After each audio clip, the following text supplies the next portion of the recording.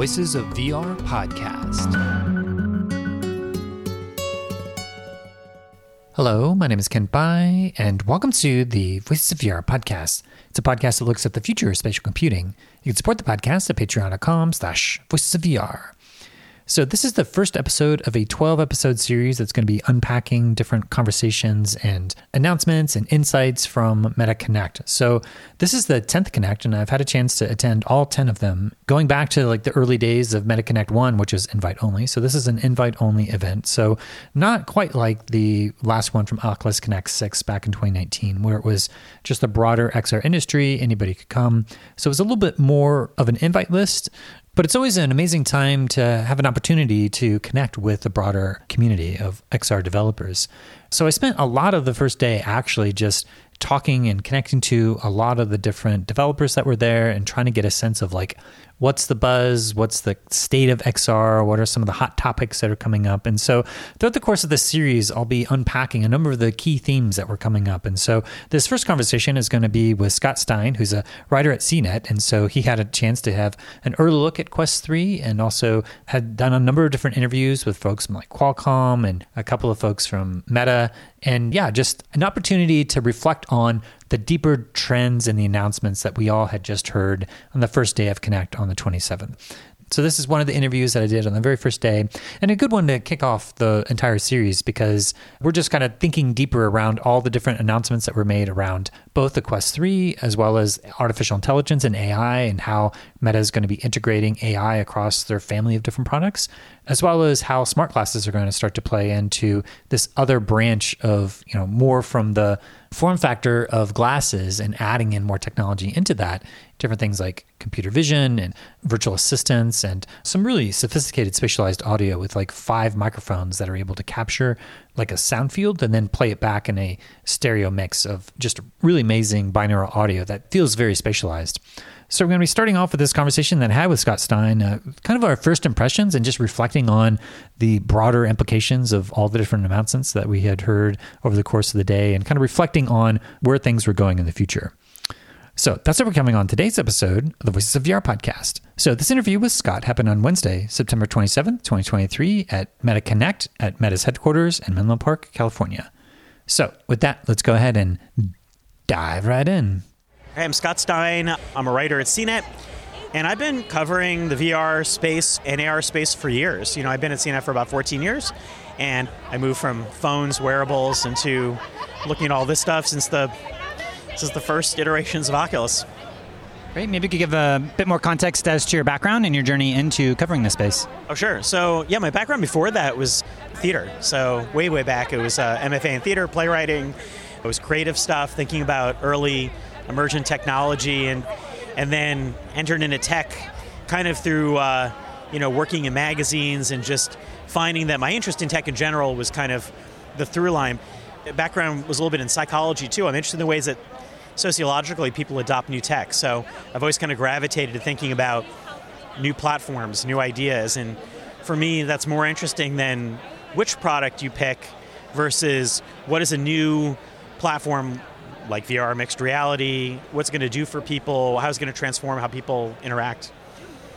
Right, so we're here at Meta Connect, and the keynote was today, and the big 3 topics were mixed reality, artificial intelligence, and smart glasses. And so love to hear some of your first initial take. I understand you had a chance to go and have an early look at some of the technology. And yeah, what's some of your first impressions of what we're able to learn about today? Yeah, it's interesting because as they were saying, it's like Meta and Oculus have been doing this for a while, so they've had such a long foot in the door here, yet it also feels like they're trying to get purchase like a foothold in the new landscape to come. So in a sense, I look at what they're doing now as getting an early foot planted in a new mixed reality realm where it looks like a lot of players are coming in and evolving some of those thoughts at a more affordable price. But I also feel like they're a bit caught with their smart glass vision. I look at that as you have this simultaneous vision. Everyone's trying to get to that point. Nobody's there, but you see this lateral where everybody's looking at exploring AR through VR because for whatever reasons, the glasses have a lot of obstacles on a lot of fronts. And so you can just see that presented with Meta's just running in parallel. And in the middle, they have AI. AI is like the glue or the peanut butter in the sandwich, but like they threw out a lot of experimental stuff, which first seems wild and absurd, but also seems interesting. I mean, they had things like, Tom Brady and Snoop Dogg voicing imaginary AI chatbots and then talking about it, and you're like, what is going on here? So I think they look like they're throwing ideas out there too, but I look at it as a product in transition. Yeah, it's interesting what Meta's strategy has been. One metaphor I like to use is that they've kind of like skipped over the enterprise and they try to go direct to consumer. But to do that, they've had to invest literally billions of dollars to do that. And so they're very used to being a consumer-facing company with all the products they've had. But with emerging technologies, we've just now at MetaConnect learned that within the next month or so, they're finally going to bring back their Quest for Business arm. Whereas the Apple Vision Pro is like $3,500. That's like priced more for enterprises. And what you have with something that's more consumer-based, I lean a lot upon like Simon Wardley, who he has this whole evolutionary model where you look at first there's an academic idea, then there's a custom bespoke enterprise application that takes a lot of money to build something that's very handcrafted, and that's the enterprise space. And then you have the consumer market where it's ready for prime time and ready to be dispersed out. And so by Meta trying to rush to almost subsidize these mixed reality headsets without having the broader ecosystem or use cases or why are we doing this type of thing, it's kind of like we're rushing into this, trying to sell this vision for why mixed reality is so compelling, whereas having the medium itself be more slowly baked within the context of the enterprise where there's companies that are paying for it, it feels like their strategy is throw things out and to say, hey, we're going to make this available for consumers. We have the most affordable mixed reality headset, but yet I'm still left with the question, but why? What's the thing that's going to make me want to really get excited about this? That's what I got the feeling of too, and they're kind of caught in the middle in that, last year with Quest Pro, they were looking at the business side of things. All the demos for that were looking, what I saw in the first demos at Reality Labs Research were practical businessy meets productivity things. This time, all the demos were games, and you can tell that they've got a gaming console on the market, and kids use it, and my son uses it, who's a teenager, and they want to know, like, is this cool enough to get? There's a real, like, mainstream part. At the same time, is it advancing things? Not everyone's going to upgrade to it, but, like, Apple on the other end looks like they're starting from the beginning, building out this HoloLens-y, Magic Leap-y sort of business type of conceptual headset where they're going to eventually boil it down into something else down the road. Meta already has a working model for VR, but then you have to figure out mixed reality should transform it. And right now it's kind of being just added into the mix. So it doesn't feel integral yet because the OS, the whole landscape is not built for mixed reality. It's an optional thing. Yeah, there's been a number of different pieces on the film festival circuit that have starting to look at mixed reality. There was Eggscape, which picked up a third prize at Venice Immersive 2022. It's more of a tabletop gaming where you're using the controllers to guide these cute little characters, very similar in ways of like Lucky's Tale. And then you have like Monsterama, which was at Tribeca in 2023, which is going into your living room and it's transformed into a monster museum and you can like fight with werewolves. And I think similarly with the Stranger Things demo that they're showing, you're in this spatial context of, let's say, your living room, and all of a sudden you have these portals with these hand tracking interactions where you're able to open and close portals, but then grab things and squeeze them and use this psychokinesis type of mechanic. And so I feel like it's on the cusp of like, okay, this is starting to get a little bit interesting, but yet at the same time, the hand tracking and the limitations of technology and the fragile nature of some of the demos, and it felt like it's not fully baked. Maybe it's going to get there, and this is just like the hand tracking that they've been pushing out lots of different updates.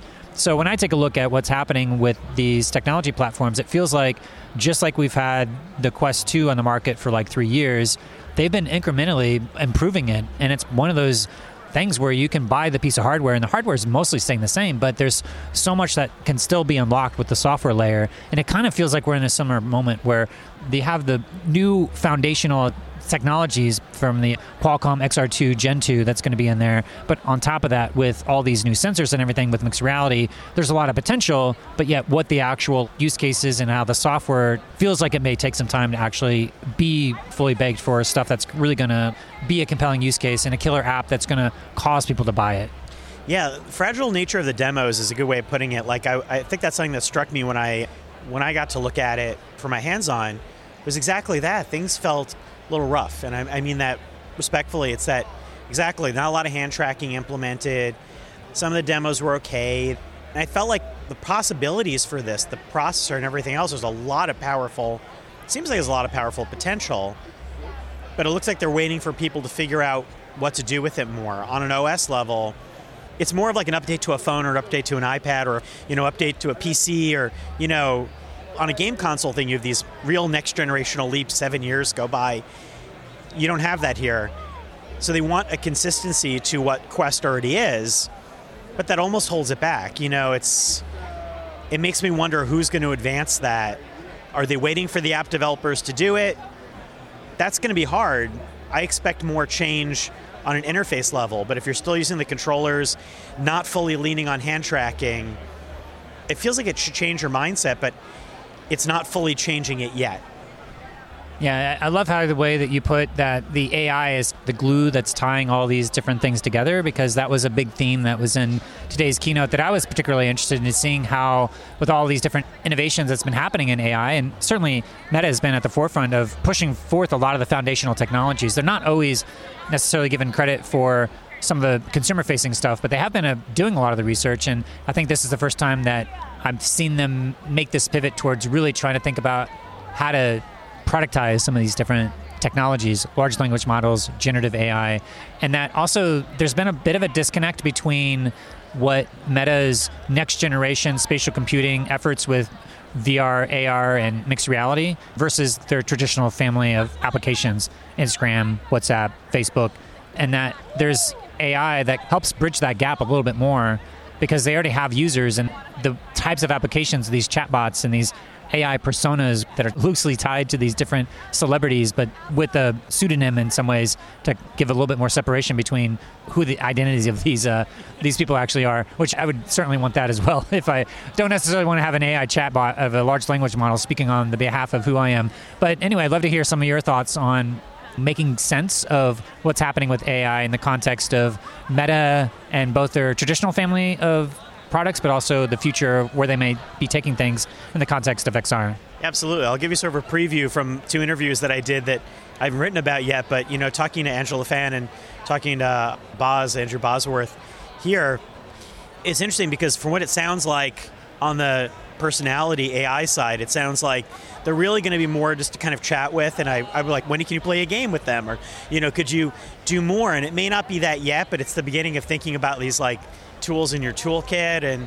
But then on the glasses side, it sounds like they're trying to build that assistant level thing, which they talked about for years, like that there would be something that in AR would watch everything you're doing and give guidance. And Project Aria, like I feel like they're almost starting to begin to potentially use Ray-Bans as a test bed for that, from what it sounds like they're doing with the Air 1 Gen 1. But then I guess the other thing you're asking about, like where they seem to be going with AI, I was a little let down that we didn't hear more about some of the perceptual AI advances. It's like hand tracking is the big one. I kept thinking like, well, hand tracking's got to be getting better on Quest 3 with the AI possibilities on the chip, neuroprocessing and the cameras and the depth sensing. Bosworth said, definitely, he and Hugo Swarp definitely acknowledged that the capability is there for that. I guess like the Quest, I remember like the Quest didn't release hand tracking till like midway through. Maybe they're going to finesse that as the product's in the wild. But I think that's so important. That's almost more important because I think like how it understands the environment, where it interacts with your hands. What does that mean for a Quest user? Like, how is that fundamentally changing? Right now, they're just being like, oh, we're going to mesh a room, put things in it. But I think it should be an AI layer that begins to like recognize objects in the room and have a more intimate relationship with that and what's going on with everything that you're sensing. I don't know, it sounds very, very vague the way I'm describing it, but that's the kind of dream of AI and AR. I don't know if it's so much about the chat part of it. It sounds like they had like a happy accident to some degree of like generative AI that this whole movement happen, and then they can integrate that like a lot of companies, which is very exciting. But perceptual AI seems to me to be like the most fascinating territory, unless maybe I'm jumping ahead of myself too much. Well, yeah, I mean, I think the other component of some of these technologies that, there's a number of different times they put up a slide that said build responsibly, but I feel like a lot of their responsible innovation teams that were separate teams have been dispersed and put out into other local teams. That I feel like having a checks and balances of some of these ethical implications of the technology, it can be difficult. Did some interviews with Applin and Flick talking about this paper they did. They're talking about the best practices of responsible innovation, and they were saying that generally it's good to have these responsible innovation teams have the capability to like push a big red button to say stop, we should not do this. And when the teams are kind of integrated into the engineering teams, there isn't that kind of dialectical process that allows them to actually question whether or not this is a good thing to be pushing forward, or some of the different harms that could be coming from some of these things. I guess I understand the limitations of some of the large language models and generative AI technologies. And what I wonder is, to what degree is these gaps and what kind of harm could be done when they just start to push these things out that may be starting to, for them in their own QA, they've maybe not been able to really understand the full implications of the types of harms that could happen. And when they start to deploy it, then they start to see the gaps of what it can't do and how it can start to bring harm in different ways. So that's the types of things. And I think that they had a slide that said that, but just knowing that they let go of a lot of their policy folks and they've sort of disbanded the organizational structure of the responsible innovation team. So I guess I have a little bit more questions as to how that's going to move forward, and if it's just going to move fast and break things back to that kind of ethos. It totally feels like that. There's a very fast and loose feeling going on here. There's that in generative AI for sure. And then, Facebook's history with this, that's a big question. Right now, it's very unclear how these personalities, these AI personalities they're doing, really work. I get a sense of it in terms of these they have different permissions or sets, but it's still pretty vague to me. And then how's that going to work for next year when they want to have people create their own and build that for themselves? How will those be responsibly done by people? It does feel experimental. And then also there's the question down the road of where these things go with AI. I mean, Boz was talking about the goal for them for AI is a lot different on the glasses. He was bringing up, that it's got to become more personal, like intimately personal with everything you do. And that becomes a whole level of trust and privacy. How do they make that happen? If it knows everything you're doing, which seems to be their goal, that you're going to have a deeper personal AI at some point that they're shooting for, different from the meta AI, but it's sort of the assistant AI. You have to open it up to all these permissions. And then that goes back to what are you sharing with Facebook? Things that people had turned off before about connected apps and other things. And now does it know everywhere you're browsing? Does it know this? These things are going to be a good assistant. It seems like there's going to be a desire to have it want to know those things in order to help you better. Are we ready for that? And from who?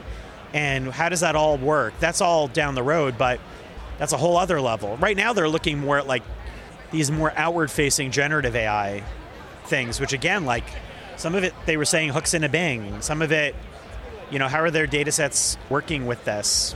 Not entirely clear with that.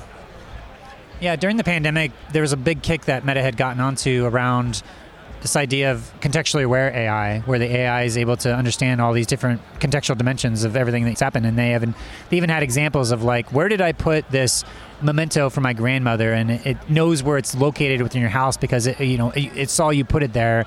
And because of that, then it's going to tell you where you put it. So just this idea that it could have this store of memory. And I know that they had these egocentric data capture, this ego 4D AI, all these benchmark tests for these different types of memory and other aspects that when you read it, it's just reads to me at least this dystopic future of AI that's out of control and has no bounds. And I just look to see with some of these large language models that have had this layer of alignment where you have reinforcement learning from human feedback, where you have this tuning that happens, but yet that's a layer that increases the safety, but yet there's been this whole movement of people finding out ways of how to jailbreak and get down to the root of this information that's there. And so if you have these really personal AIs that are having all this information, how do you ensure that people can't jailbreak that information and get access to it? So it feels like we're kind of sleepwalking into this future that is, I don't know, for me it's a little bit scary, but I don't know if you asked him about contextual AI or the privacy implications of it all.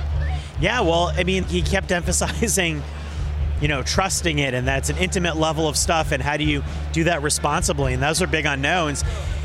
What surprised me is the way the Ray-Ban glasses, as they were announcing, are really going to have an AI element next year that in a sense sounds like a variation on what they were thinking about Project Aria, which is that test bed for some of the contextual awareness things. Maybe it's, how do they turn on next year? How does it turn on awareness of what you're looking at? Is it by cue? And I would imagine power-wise it's not going to be looking at your stuff all the time, but maybe you trigger that. It sounds like they're going to be beginning to play with exploring inputs and having the AI understand that. That's the beginning of where their aspirations go to AR as a personal assistant, which is a very different path from VR as they've done it before. And that's a whole leap that is fundamentally feels pretty different in terms of what you're trusting it for, what you're using it for. So you had a chance to talk to someone from Meta. What are some of the takeaways around what's happening with artificial intelligence in the interview that you were able to do? I think the takeaway was that there's kind of I don't want to say spontaneous, but there's a little bit of like, oh, we're getting to do this right now. And I think everyone's kind of leaping into the moment. Some of the work it sounds like that they were doing on some of this stuff with the personalities had been AI research they were doing before, some of it with like translation and some other stuff. So it's almost like putting some of these experimental research ideas into a living kind of ongoing process experiment. It felt the most fast and loose of all the things. And the ability to suddenly have these like 26 personalities that they then, it's like an NPC in a game. They seem to be assigning visuals from celebrities to kind of add spice to it, but it's not the same as they're not informing the AI. But next year, my question is, are you training your own AI to be you? Or is there future work in AI assistance? Does it mean that you are creating a data set that can then work without you? Is that your doppelganger? How do those intertwine? Are you enabling some of this data set down the road to be your outward-facing other self? Is that the goal?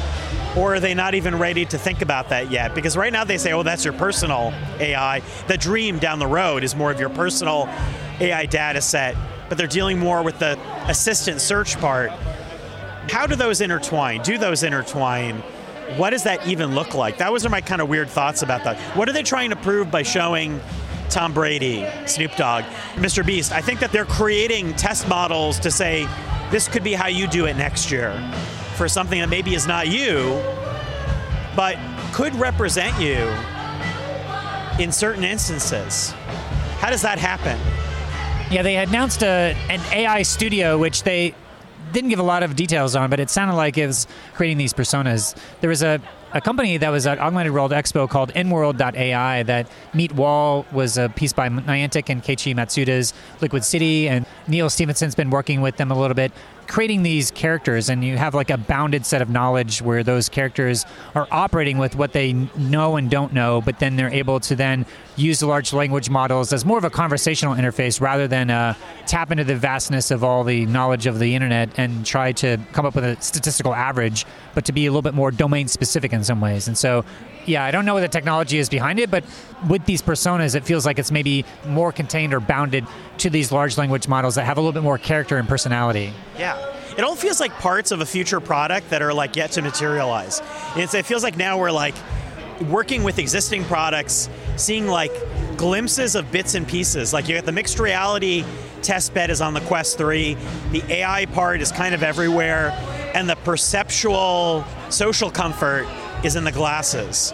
And like, are these gonna triangulate into some new thing? I still feel that the fundamental thought process on this should be like transformationally different. I mean, that's what Meta says too, but you don't see it fully taking shape in that form yet. Like they're still taking existing product paths and going, hey, these are glasses that can look nice and take photos and listen to music, and this is like a thing you can play games on. So they haven't taken the full leap themselves. And Apple doesn't seem to have taken the leap. Like, they're doing sort of a mixed reality floating screens for work, but is there a fundamental transformative idea of what even the nature of, are we going to leap beyond apps? Is it going to be more than just browsing screens? Yeah, the process of demonstrating a lot of these AI apps, it felt like in the keynote, like these walls of text of these chatbot interactions, which was kind of funny to see just, the different varieties of different ways that they're interacting with them. But I also found it quite interesting to see how they're taking like things directly from Midjourney, like the /imagine, to create a generative AI prompt and to be able to have that in the context of a chat, or to create a dynamic sticker from generative AI and to be able to send that to your friend. And, a little bit less of the avatar stuff in this keynote and more of things like integrating style transfer generative AI techniques into Instagram, so that we're going to be perhaps flooded with all these AI generated images on these social platforms like Instagram, and just really leaning into that this may be a thing that drives engagement and novelty in people. That was what I was really struck with, is just how all these innovations of AI are starting to blend into what is really these mass consumer scale products hitting the mainstream. Yeah, it seems like exactly like a lot of that stuff, which will probably be the most widely used, frankly, are these things that you can use without a headset or in any of their products. And that stuff people are going to start playing with right away and go, oh, I can create stickers fast. And, that's like, it's easy to get traction there because it's probably free. And, and in a sense, that's like the most here and now. I guess the part of me that leaps ahead that I go, and it reminds me of the thing I also think was missing today, was generative AI as it applies to a little more of the metaverse space. Horizon Worlds was barely mentioned, I think, in the presentation, but looking at what Roblox has been doing lately, which is, they're interesting. They seem to be really fronting some generative AI with the idea of it being assistant for creation, for, I think, down the road, to more spontaneously create stuff in your world that you wouldn't want to spend time learning how to do. I would think that that's what Meta should be doing for the metaverse. But how does that manifest? Can you start creating things and doing things that you don't even know necessarily what you're doing, but you can help discover it for yourself? Not a chat, but a kind of a world creation, world awareness type of a thing. It's a big question mark. Because right now, the chats do seem very contained. Though I think it's nice to think of them as an assistive mode in VR, but I'm not really sure where are the deeper hooks in it. Like, is it just something you're going to chat with? Or is it something that's going to really help you jump to a settings feature or help you do something? It sounds like maybe not so much at first, but on the glasses, the AI assistant might be a little more of an OS layer down the road, like something that will be helping you be aware of what you're looking at or bringing up things. Yeah, and so as you are digesting and trying to take some of these different insights that you had from talking to Meta folks, what are some of the takeaways that you're trying to suss out in terms of what we should also be thinking about? I think it's interesting to think, like, who's ready to do what. Like, I was talking to one random developer today. He was talking about working on other platforms and this, and how much is Meta leaning on developers to figure it out?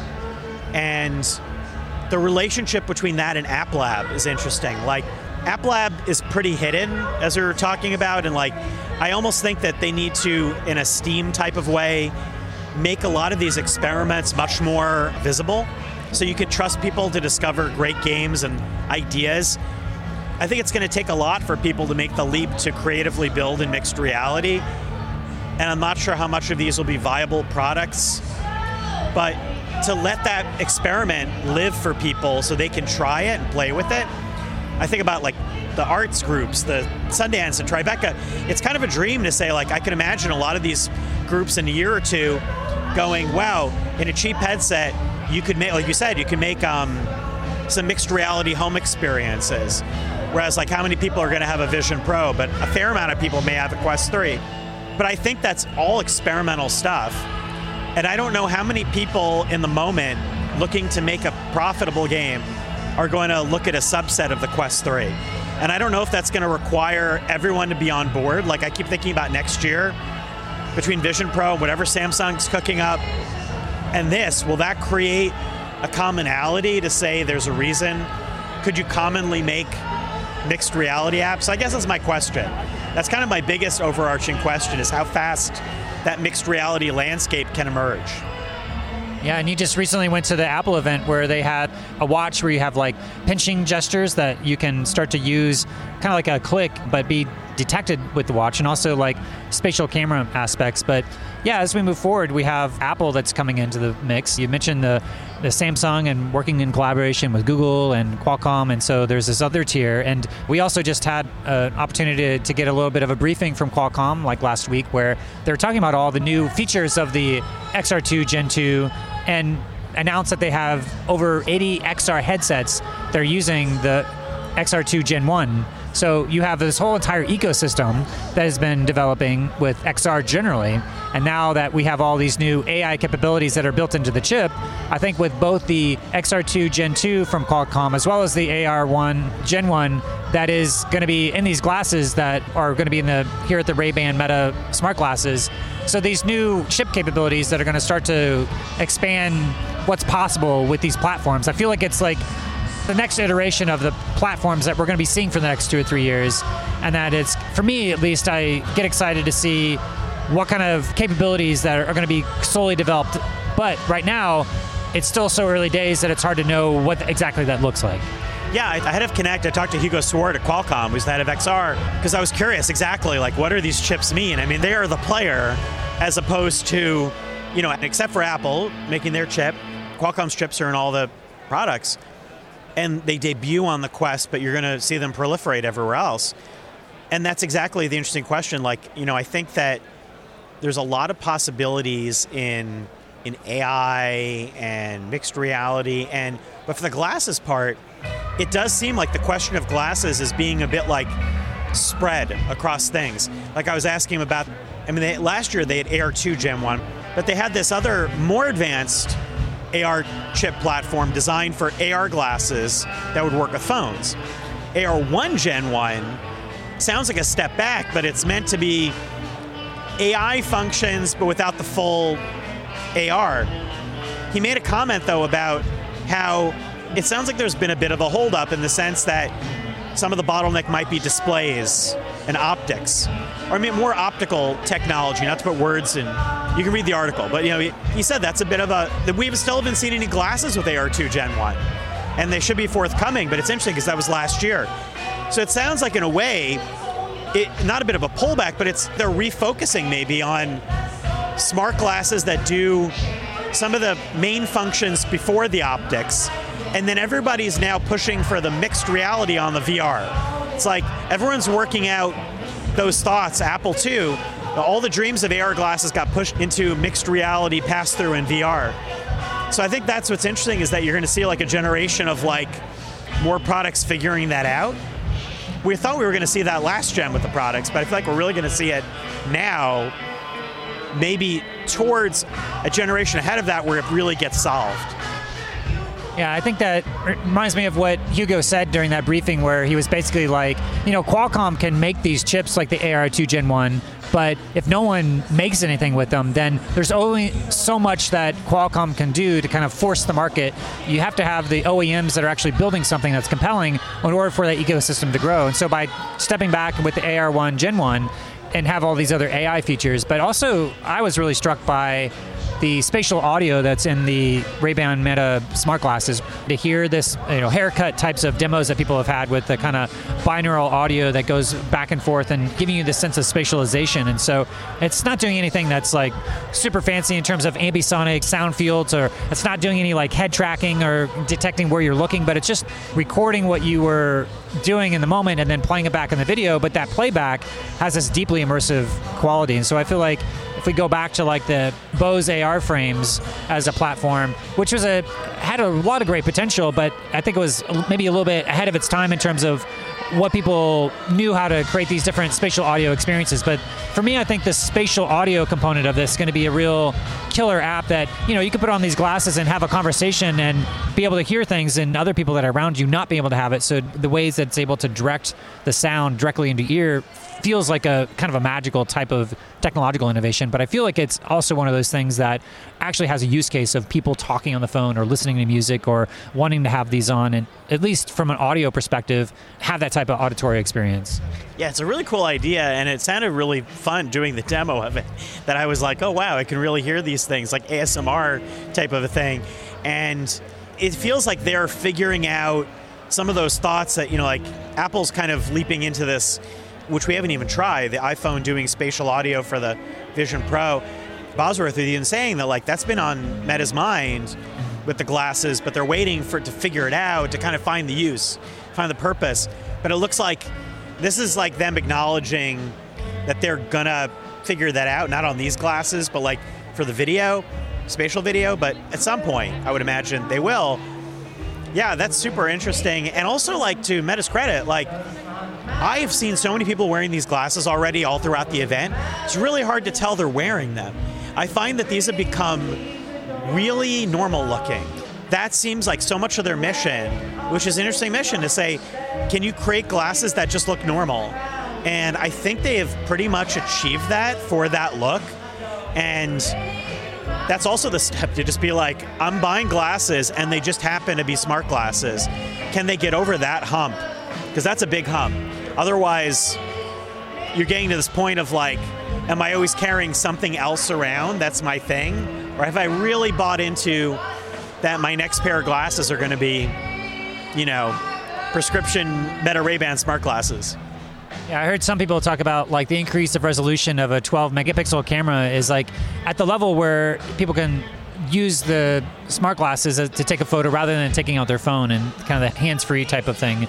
But also like this Instagram live streaming type of thing where you can hold a phone and shoot yourself, but then also switch into the first-person perspective and go have another adventure. So to be able to give an introductory context, but then move into this other mode of live streaming, kind of, it reminds me of going back to like the days of like Justin.tv, or, just the ways that people are kind of like broadcasting their lives. And I don't know where that's going to go, but yeah, I feel like that's another area that at least some people that are content creators are excited about. Yeah, I mean, it's the sort of stuff that makes me think of Snap and all the stuff they did. But Snap felt like by design to be kind of like early influencer, very over-the-top glasses design, magic vending machine, and not an app that everybody is necessarily using. Instagram is so mainstream that, Snap's mainstream too, but Instagram is like pretty across the board. To me, that just seems like something that has a different meaning now. Like, yeah, I feel like it feels well-timed for the moment. It seems like a lot of people, when I casually talked about this, and I said, oh, these can also instantly go to Instagram, people were like, oh, wow. Like, people understood that in a way that was more intuitive than VR. And so I think that was a smart play. And it's also like, you mentioned like audio has been around in glasses for a while, and then Amazon just had its new Echo frames. And that's kind of becoming a little more, especially AirPods world and earbuds world, people are more accepting of that. And then it looks like Meta's taking that and easing the camera part into it. So in a sense, to kind of almost make the camera part not so intimidating. I think I also made these arguments today that people ask about privacy in the camera. And frankly, there are those issues. I said that when I reviewed Ray-Ban Stories 2 years ago. But we're frankly in an era where you could put any camera on you. You're using your phone cameras. I don't really understand how it's any fundamentally different, other than, yes, you could be surreptitiously filming, but the light would go on. But I feel like maybe we're ready for that now. I don't know. Maybe I'm leaping ahead, but I don't think it's that wild an idea to have cameras on your glasses. Well, to push back on that a little bit is that there's a whole aspect of bystander privacy, which is like a bystander. Have you consented to then have your location be live streamed in that moment? I think the issues around, from a policy perspective, from bystander privacy, Meta kind of kicked the can down the road saying, oh, you're responsible as a user to make sure that you have consent from everybody that you're putting on the camera. But how often does that functionally happen? So now you have this situation where just by the way the product's designed, you now all of a sudden are having all these different aspects of bystander privacy violations potentially. Maybe in specific contexts or people's homes or other stuff that's a little bit more sensitive. Well, maybe when people are out in public, then, it's a little bit less of an issue, but it's something that they kind of like didn't really figure out a good solution for, but yet we're moving forward with it. So I wouldn't say that it's not there anymore. It's just they ignored it, and now they've progressed forward, and that no one sort of complained loudly enough. And now there's this idea in technology policy circles called the technology pacing gap, which is that technology advances so quickly that it's so quick that the policymakers are kind of like put in this position where they have to do all this sense making around like what are the implications, what are the harms, and there's this dilemma where either you regulate too early and you stifle innovation, or you wait too long and then the genie's out of the bottle. So there's kind of like this very small window under which that you can actually implement viable technology policy issues. And so this feels like an issue where with these different changes, then are there going to be some fundamental shifts in terms of our concepts of bystander privacy? Yeah, and also like the shifting ground of what the product is with updates. I think this is something that Meta does a lot with their products, sometimes in a positive way, where you go, oh, the Quest 2 has had so many software updates and they open so many features that are almost experimental that the nature of the product is transforming from under you. And it sounds like next year, with some of these AI camera tools, the nature of these glasses is going to shift. So my question too is like, when is it capturing info? Right now we're talking about just photos and captures, but is it going to persistently be capturing information? It's that same question of the testbed of Aria glasses. Like, in the future, these things might be always scanning. And then, what then? Or are you covering up the LED, and what does it know about your environment to get an AI awareness of whatever it's doing with the camera for intelligent vision analysis? That's a big extra unknown. That's not just like capture, it's like what data is being taken in of your environment, things around you, text, documents, whatever it is. It sounds like, I mean, starting next year, they're going to start having this thing do some stuff that I don't know about yet, and I think those, talk about moving fast, it's not even the product that we think about right now. It could very well be in a couple of years that the Ray-Ban glasses are really kind of a different product. Yeah, when I did a Ray-Ban Meta smart glass demo today, they gave me an opportunity to have a conversation with Meta AI. So then I was like, okay, what do I ask? And I was like, well, where's the nearest Whole Foods to where I'm at right now? And it wasn't feeding in the location at that point. And then I was like, it wasn't able to do anything with computer vision at that point. So I wasn't able to look at what I was looking at. So these are things that they're going to be adding over time. I think about these different aspects of like computer vision and things that have a little bit more complicated privacy implications or whatnot, but that they're maybe taking a little bit safer approach. But as they expand it out, it's going to have these additional capabilities that are built into these assistants. So, yeah. Yeah, and we're here, like, it brings the point, we're at a developer conference, and so, exactly, ideally you'd hope that all of these AI tools and their permissions and what they can do, this is the real open doorway for where Meta's going, but that hasn't been fully explained or rolled out here. So, maybe mixed reality is a tool, but how do developers, how does anyone understand what Meta is really doing with AI on all fronts on these devices and their platforms? We're definitely in a state where we don't know. And even the developers don't know. And so that's exactly like, it's still in a state of uncertainty. It would be nice at a point like this to get a clearer rundown on that, to get a better understanding of what is Meta AI, or what they're calling it, I believe Meta AI or the AI assistant. What are the terms of that going to be for the glasses? Where can you access the AI on Quest 3? Where are the hooks for that? Right? It's a big unknown. And when I think about all the cameras on the Quest 3, all the possibilities, if they're massive, it seems like, whatever you have on the glasses, you're going to have all of those possibilities and more on Quest 3, although you're not wearing it around all the time. But you definitely have a whole bunch more opportunities in environmental understanding and perceptual stuff that it's like a ... We just don't know. Yeah, this whole egocentric data capture, this ego 4D that they talk about, where that's the research to be able to do this first-person perspective capture of all this data and what kind of innovations can happen when it comes to algorithms for artificial intelligence and machine learning to be able to digest and process and make sense of the different contexts and information. So it's certainly a research project that we're kind of going into. So yeah, I definitely see this sibling relationship between the XR and AI as we move forward. But love to hear if you have any other comments on the actual MetaQuest 3 and some of your other thoughts on that as a technology platform that's going to be launching here soon. Yeah, so that's on MetaQuest 3. I want to kind of know, I'm really curious to know what its like limits are, I don't know if we can really know that at the moment, but it seems conceptually to be pretty exciting as a platform leap. And when talking to Qualcomm about the kind of bandwidth for the AI, similar to the glasses, because they're promising a similar like leap in AI or neural compute on those, it was suggested that it's like, again, it could be AI, it could be simultaneous processing, could be taking some bandwidth of mixed reality plus your hand tracking to like get a deeper multiple understanding of things, or it could be like fitness sensors, it could be like extra sensors, Hugo Swart was talking about like, external trackers like we have on like Sony Mocopi sensors or Vive Tracker. Will we get into smartwatches? It's positive a little bit about this, and he said he doesn't want to like overload the system kind of an answer.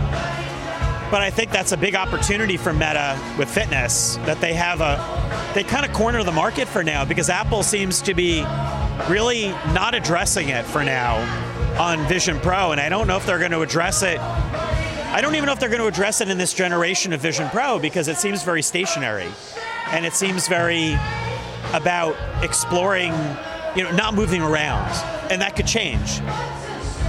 But those are the questions I have about Quest 3 are like, I'm really excited about seeing how hand tracking evolves. How is this the generation where Meta's promised that maybe hand tracking could be the main form of interaction like Vision Pro? Can they make it good enough? Or how many iterations can they get to for that? Because I feel like I get the VR gaming part of it. That's like makes sense.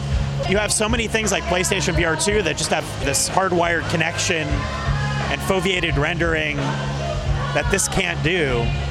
But it's all the other questions of like the interactive environmental understanding that I think could make the Quest 3 basically AR glasses before the AR glasses arrive. And that seems really exciting, maybe even more exciting in some ways than Vision Pro, in the sense that Vision Pro has all the power, but Quest 3 has the affordability and the mobility.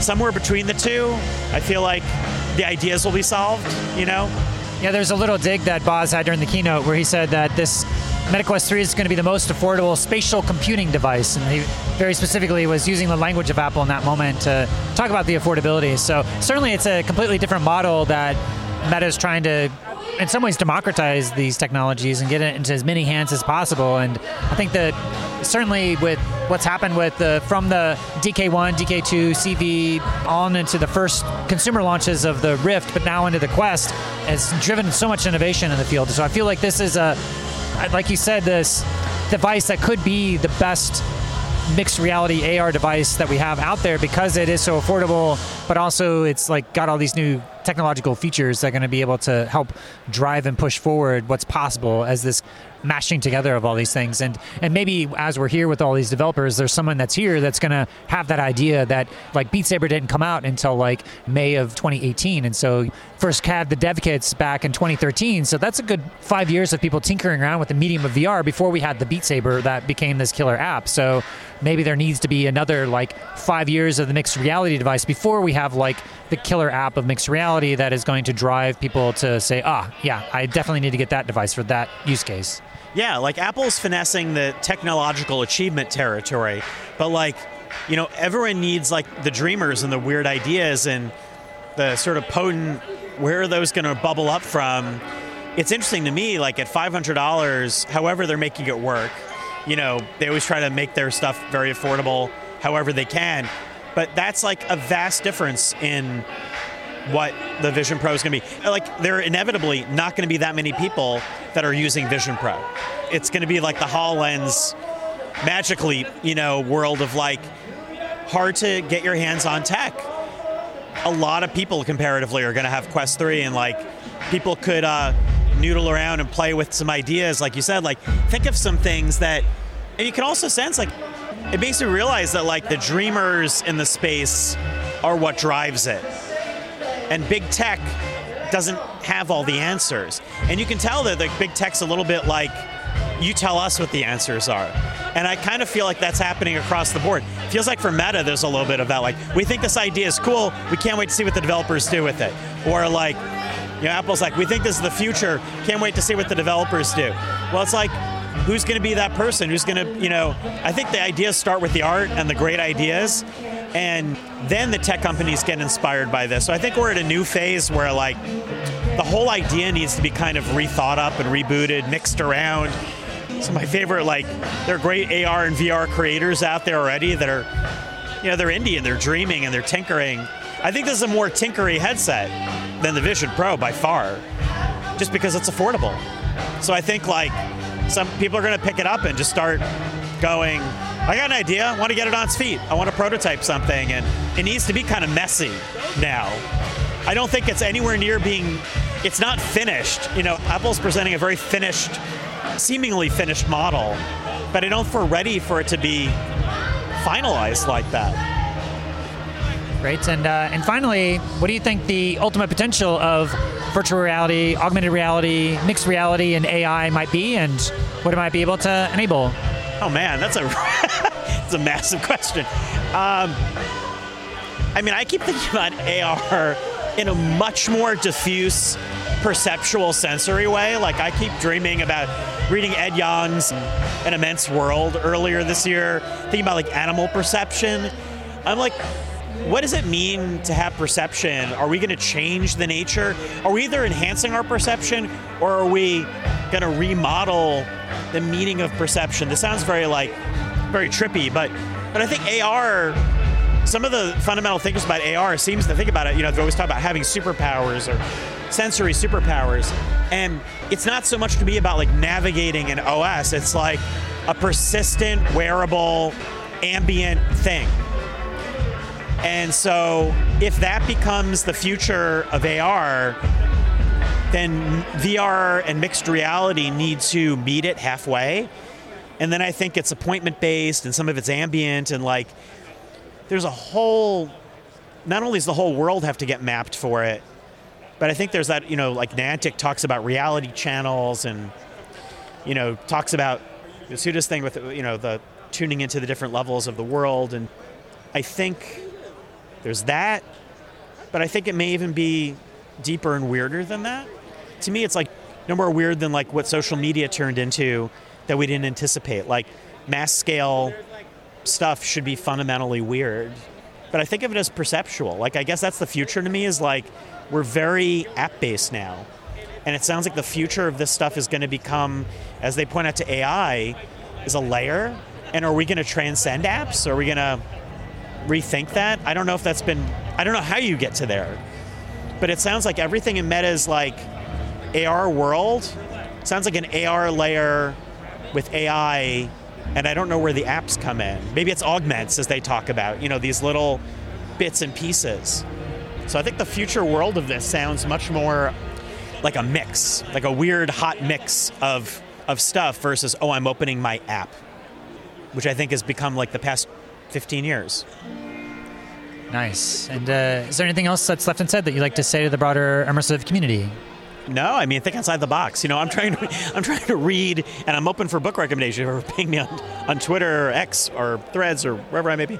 But I'm interested in thinking where I'm not thinking. So I think, like, say the community, like, it seems like a lot of the stuff is trying to map out what's here, but I think it's also what's not here. And I think it's like taking models that you may already have, but art groups like Meowwolf or wherever it might be, or people working in AI art.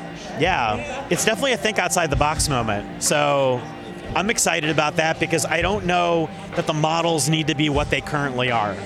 It doesn't need to be locked in like this. So yeah, excited to see what happens. Yeah, well, it feels like we're on the threshold of a whole new paradigm of reality as we move forward with all these technology platforms and devices, and intermixing of AI as the glue to it all. And yeah, I really appreciate all your different reflections on this, since you've been an OG of OGs looking at this stuff for a long time and checking out a lot of these different demos and trying to get a sense of where things might be going. So yeah, very much appreciate this opportunity to help break down both what's happening here at MetaConnect, but also where things may be going in the future. So thank you. Yeah, I'm glad to talk, and I often feel as confused as anyone else now. I think it's an interesting territory. It becomes less clear by the moment in a good way. Yeah, hopefully. Awesome.